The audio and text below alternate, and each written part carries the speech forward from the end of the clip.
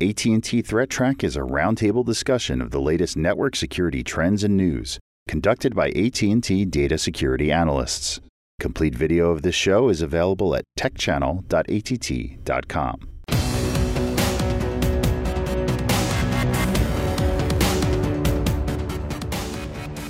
The WordPress attack is interesting because WordPress is one of the most popular sort of blogging platforms. All right, so we have a story about an issue with WordPress.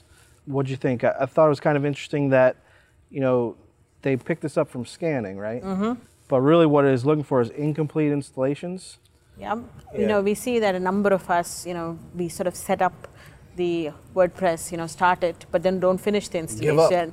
Give up, right? So, and the thing is, the fact again that it's going up to that end user who wants to blog, who wants to set up a WordPress server, but then you don't complete the installation. You start this installation process, you changed your mind, it's too long, you have so much information to put in there, you sort of leave it, or you just downloaded it, you want to come back to it and sort of configure it later. But what the bad guys are doing is doing the job for you. What happens is the bad guy, he finishes your installation for you. Yep. And he configures it the way he wants it. They're calling it a WP setup attack because really the attacker is setting up the WordPress blog for you with some backdoors, some scripting, a bunch of known vulnerabilities that you would protect yourself against. Yeah. They're leaving open. Leaves you vulnerable for a number of existing attacks, but definitely interesting that you don't think that just starting installation is leaving you open to anything, but this is one of those new vectors that we're seeing. So yeah, and we see especially sort of when we set up these sort of blogging things, it's quite a long process until you're sure that you want to finish that installation, and you think as an end user that nobody's going to come after this. Not only will the bad guy go in and put in credentials, it might link to a backend database that you don't want to be linked and to. Here's the other thing with a blog site like this: there's a web server, there's a database. So all this infrastructure set up for you. Exactly. It's a mini little honey hole of attack vectors for malicious users. All the vulnerabilities that normally would be patched and controlled, because the malicious actor is the one doing the installation, he's going to leave all that open so he can get in and do whatever he wants to, really. So how easy is it to fix it? I think there is a patch. You can uninstall the WordPress altogether. That removes it. They did put a newer version out, so it's not the most difficult to fix yourself from, but I think it's awareness. I don't know that a user would know that somebody completed their install unless there were signs of.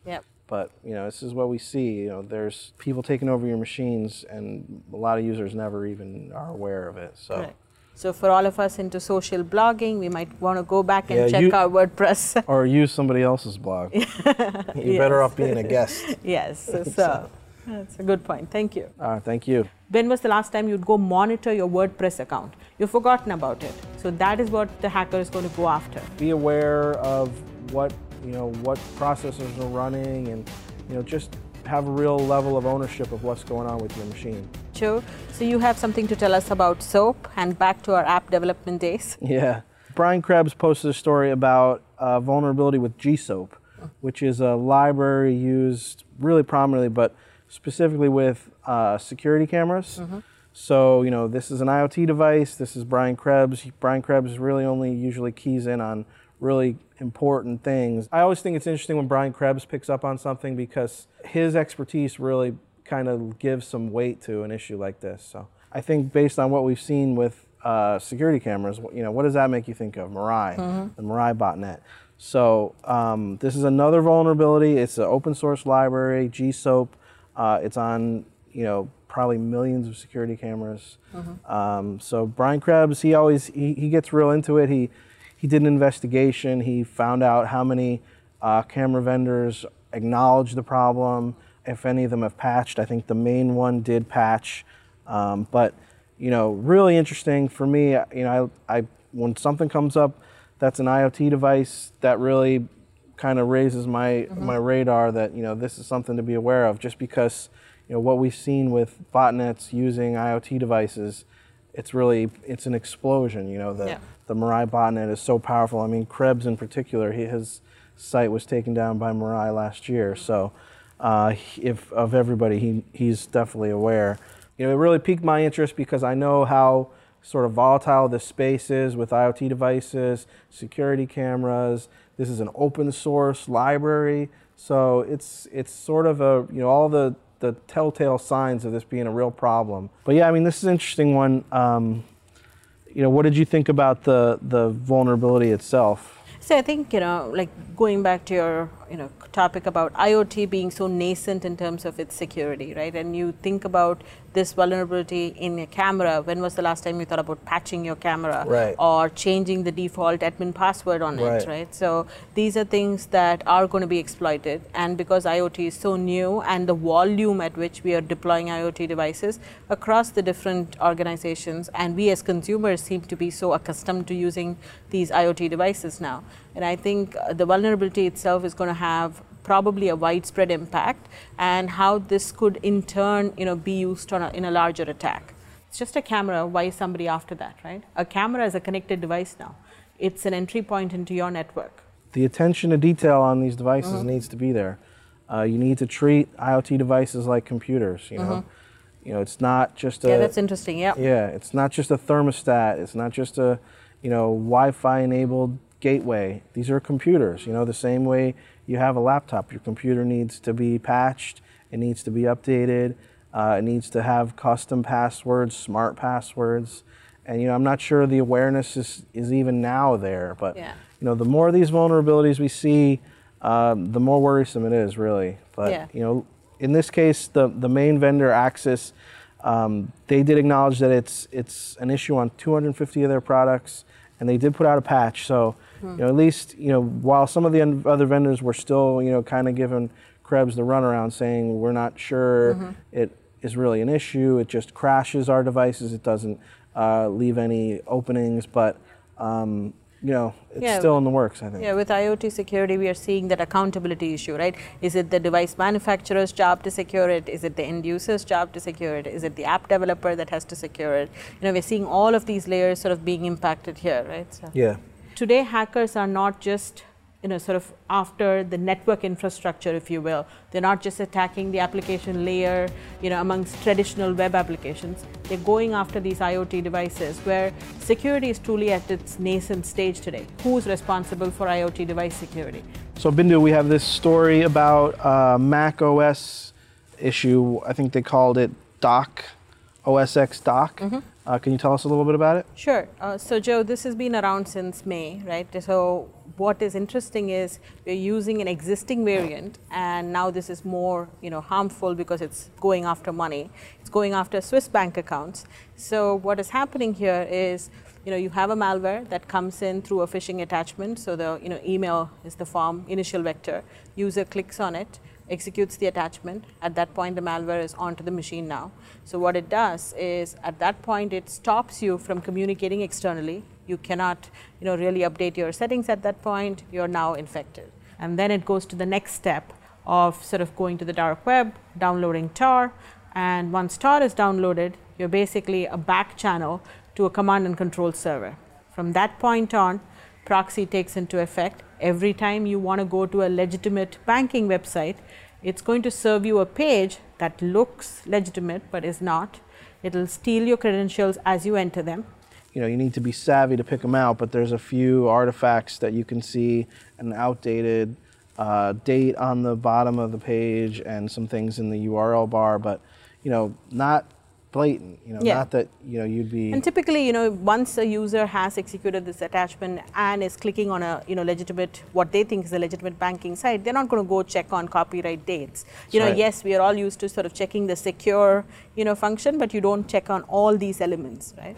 And what was interesting about this one is it took it to a next step, right? So we are used to malware stealing, you know, user credentials, but we only usually see it at one layer, which is the web layer. What this one is doing is it's asking you to provide your phone number to validate your bank account, which we all would do.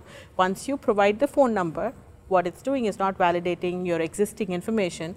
It's having you download a legitimate messaging application called Signal. You should really be careful when you're being prompted for your mobile device that, it's all about trust.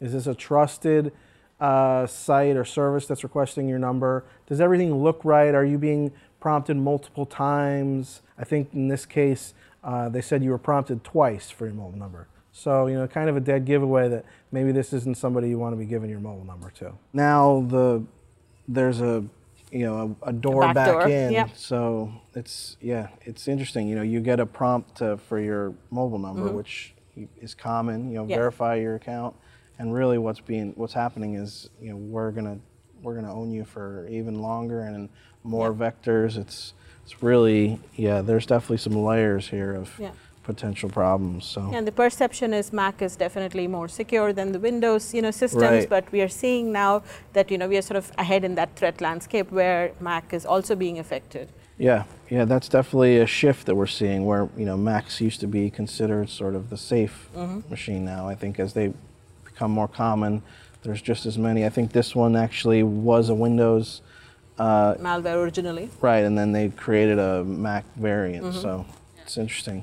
What do you think for protections for anybody who's watching who wants to know? So I think, going back to all our talks about the user, sort of being that entry point link. So don't click on attachments that you don't know. And even if it's sort of looking legitimate, think before you execute something like that, Do you really want to sort of run? And if it's asking you for sort of validating user credentials more than once, it's not a typical behavior, then you should watch out and say, okay. And then I think now that you were pointing out about how corporations are using Mac as well. So what do you think we should be doing at?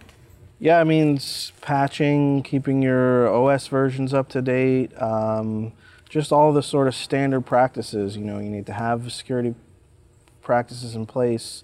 You need to follow all the guidelines. But yeah, it's definitely one to watch out for. Yeah, and it's interesting to see that hackers are not just going after larger organizations and businesses, right? They're also going after the consumer. So today, when we all mobile bank and we use our web applications for banking, we all need to make sure that these are not things that we are going to get impacted by. You are the firewall, as we always say. Don't click on something that doesn't look right. Don't execute any attachments. That's sort of your main protection here until the vendor releases a patch.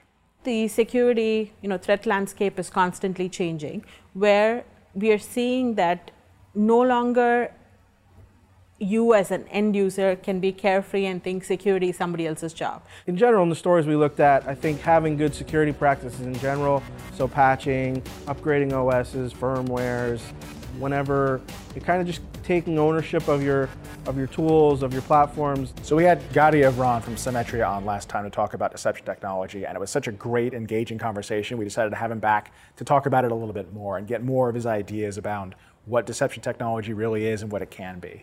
Well, for me, I think I'd just like to summarize kind of what I learned so far is that in the olden days with honeypots, it's just a technique.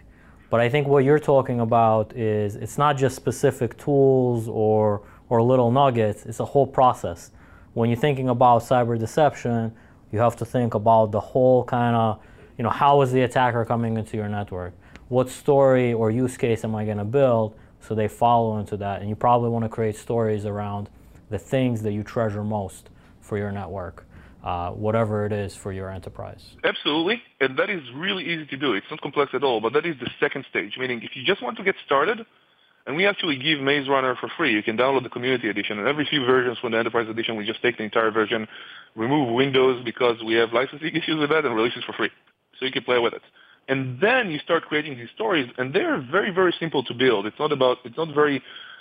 When you describe it, I'm thinking about let's create a full process of what do we need to do and when do we need to do, and it's much, much simpler than that. I suggest you just download it and play with it yourself to see how simple it is. But yes, you're right with everything you said. It's kind of like the reason I started with all of this was because I was very frustrated. It's not that what we do doesn't matter. It's not that the controls we add or the products we add or the processes we add or the tools we create or the logs we look at don't matter. They do. And every single thing we add to our defense in depth slows down the attackers. When you read about data breaches every day, I think now, and on top of that, every single presentation you see, whether it's a CISO or a startup quotes the Mandiant number. It used to be 250 days. I don't know what it is this year. And they seem to be, in this presentation, ignoring the sandwich around it, meaning, first of all, it doesn't just mean that it will be 250 days mean until you find the attackers. It takes thousands of days or years, right? It also means, number one, they got in, hence assume compromise. And number three, when you do find them, it's likely not going to be you. I think 2/3 of the cases last time I checked was somebody else, like the FBI, some vendor, Brian Krebs. So that's frustration for me. The industry, when I still love it, I'm not bored with it, was overwhelming. And I went to RSA, and I saw all these vendors around me. I said, hey, that's NetWitness 10 years ago, 5% better. That's Trusteer 10 years ago, 5% better. I can't even understand what these guys are doing. And all these technologies that were useful and needed, and all these billions being spent on developing them, and nobody doing something inherently different. Nobody trying to shift the economics of what we do, the asymmetry of what we do. And that's why cyber deception. It's more philosophical for me, if that makes sense to you. So this is fascinating stuff. I can tell you really are passionate about it. From what Gadi tells us, cyber deception is not that hard to implement. I was kind of surprised to hear him say things like, even if you haven't got a huge SOC and a huge budget for security, you can still do this on a small scale. I thought that was really interesting. So he gave us a couple of tips on places we could go trying to investigate and tools that he would recommend us at least look into. And I think I might have a weekend project out of that. Security value is one thing, enterprise value is another. We talked about lateral movement, and we talked about the stories, which essentially enable you to talk about any type of pain you might have and how you might be able to deploy a control for it with deception. But there are many other things you can do. For example, ActiveSOC allows you to automatically investigate events and orchestrate deception accordingly. So if you imagine a SIEM or threat intelligence system, or even an EDR, any security control really, let's imagine a model we can work by together, then you would have threshold. Under that threshold, you'll have a lot of events. There will be correlations running, or maybe some R-based or machine learning-based, or whatever it is, correlations or other types of calculations going to reach a score. And if the event or several events reach a score high enough, then they'll go through the threshold or different thresholds and reach an analyst at an alert. We can agree to that model generally. Once we do, we realize two things. Number one, there are a lot of events below the threshold that we have been ignoring, if we even save them, if they even reach us. And number two, you have events above the threshold which are false positives.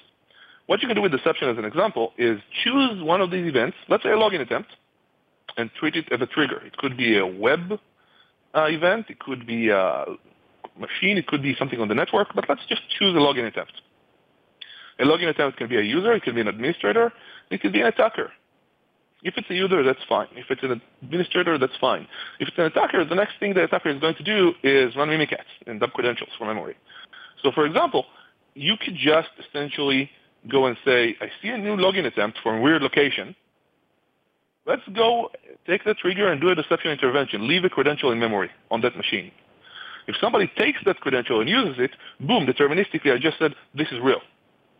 And I can automatically investigate many, many types of events below the threshold to provide real intelligence for them to deterministically go through the network, which also policy-wise changes a lot. If you have a greenfield network, if you have a clean lab environment and you have one login attempt out of place, that's critical. On a production environment, a brownfield network, that's impossible. And you bring the determinism back in. And the same coin, you can also go above the threshold and say false positives, how can I reduce them? So ActiveSOC is very powerful for automatically investigating events and alerts, pushing up the intelligence you get and down the false positives.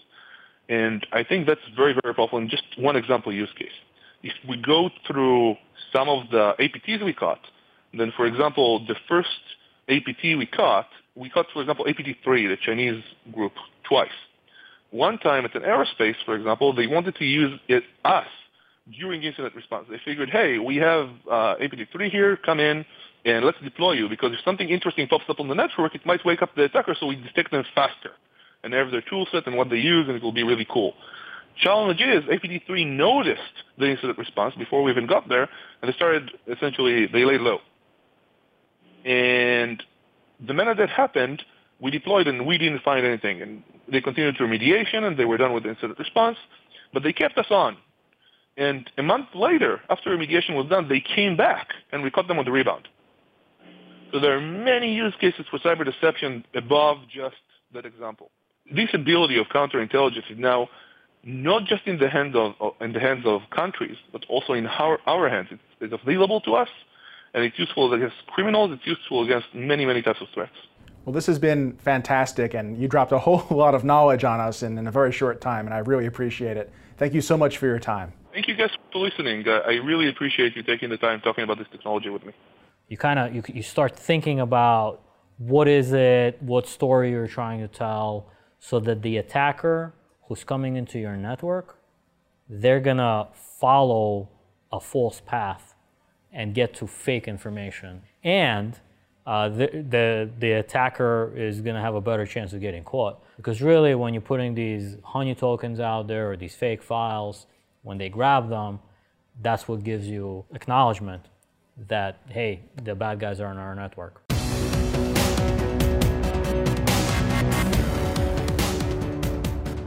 The views expressed on AT&T Threat Track are those of the participants and do not necessarily represent the views of AT&T or any other person or entity.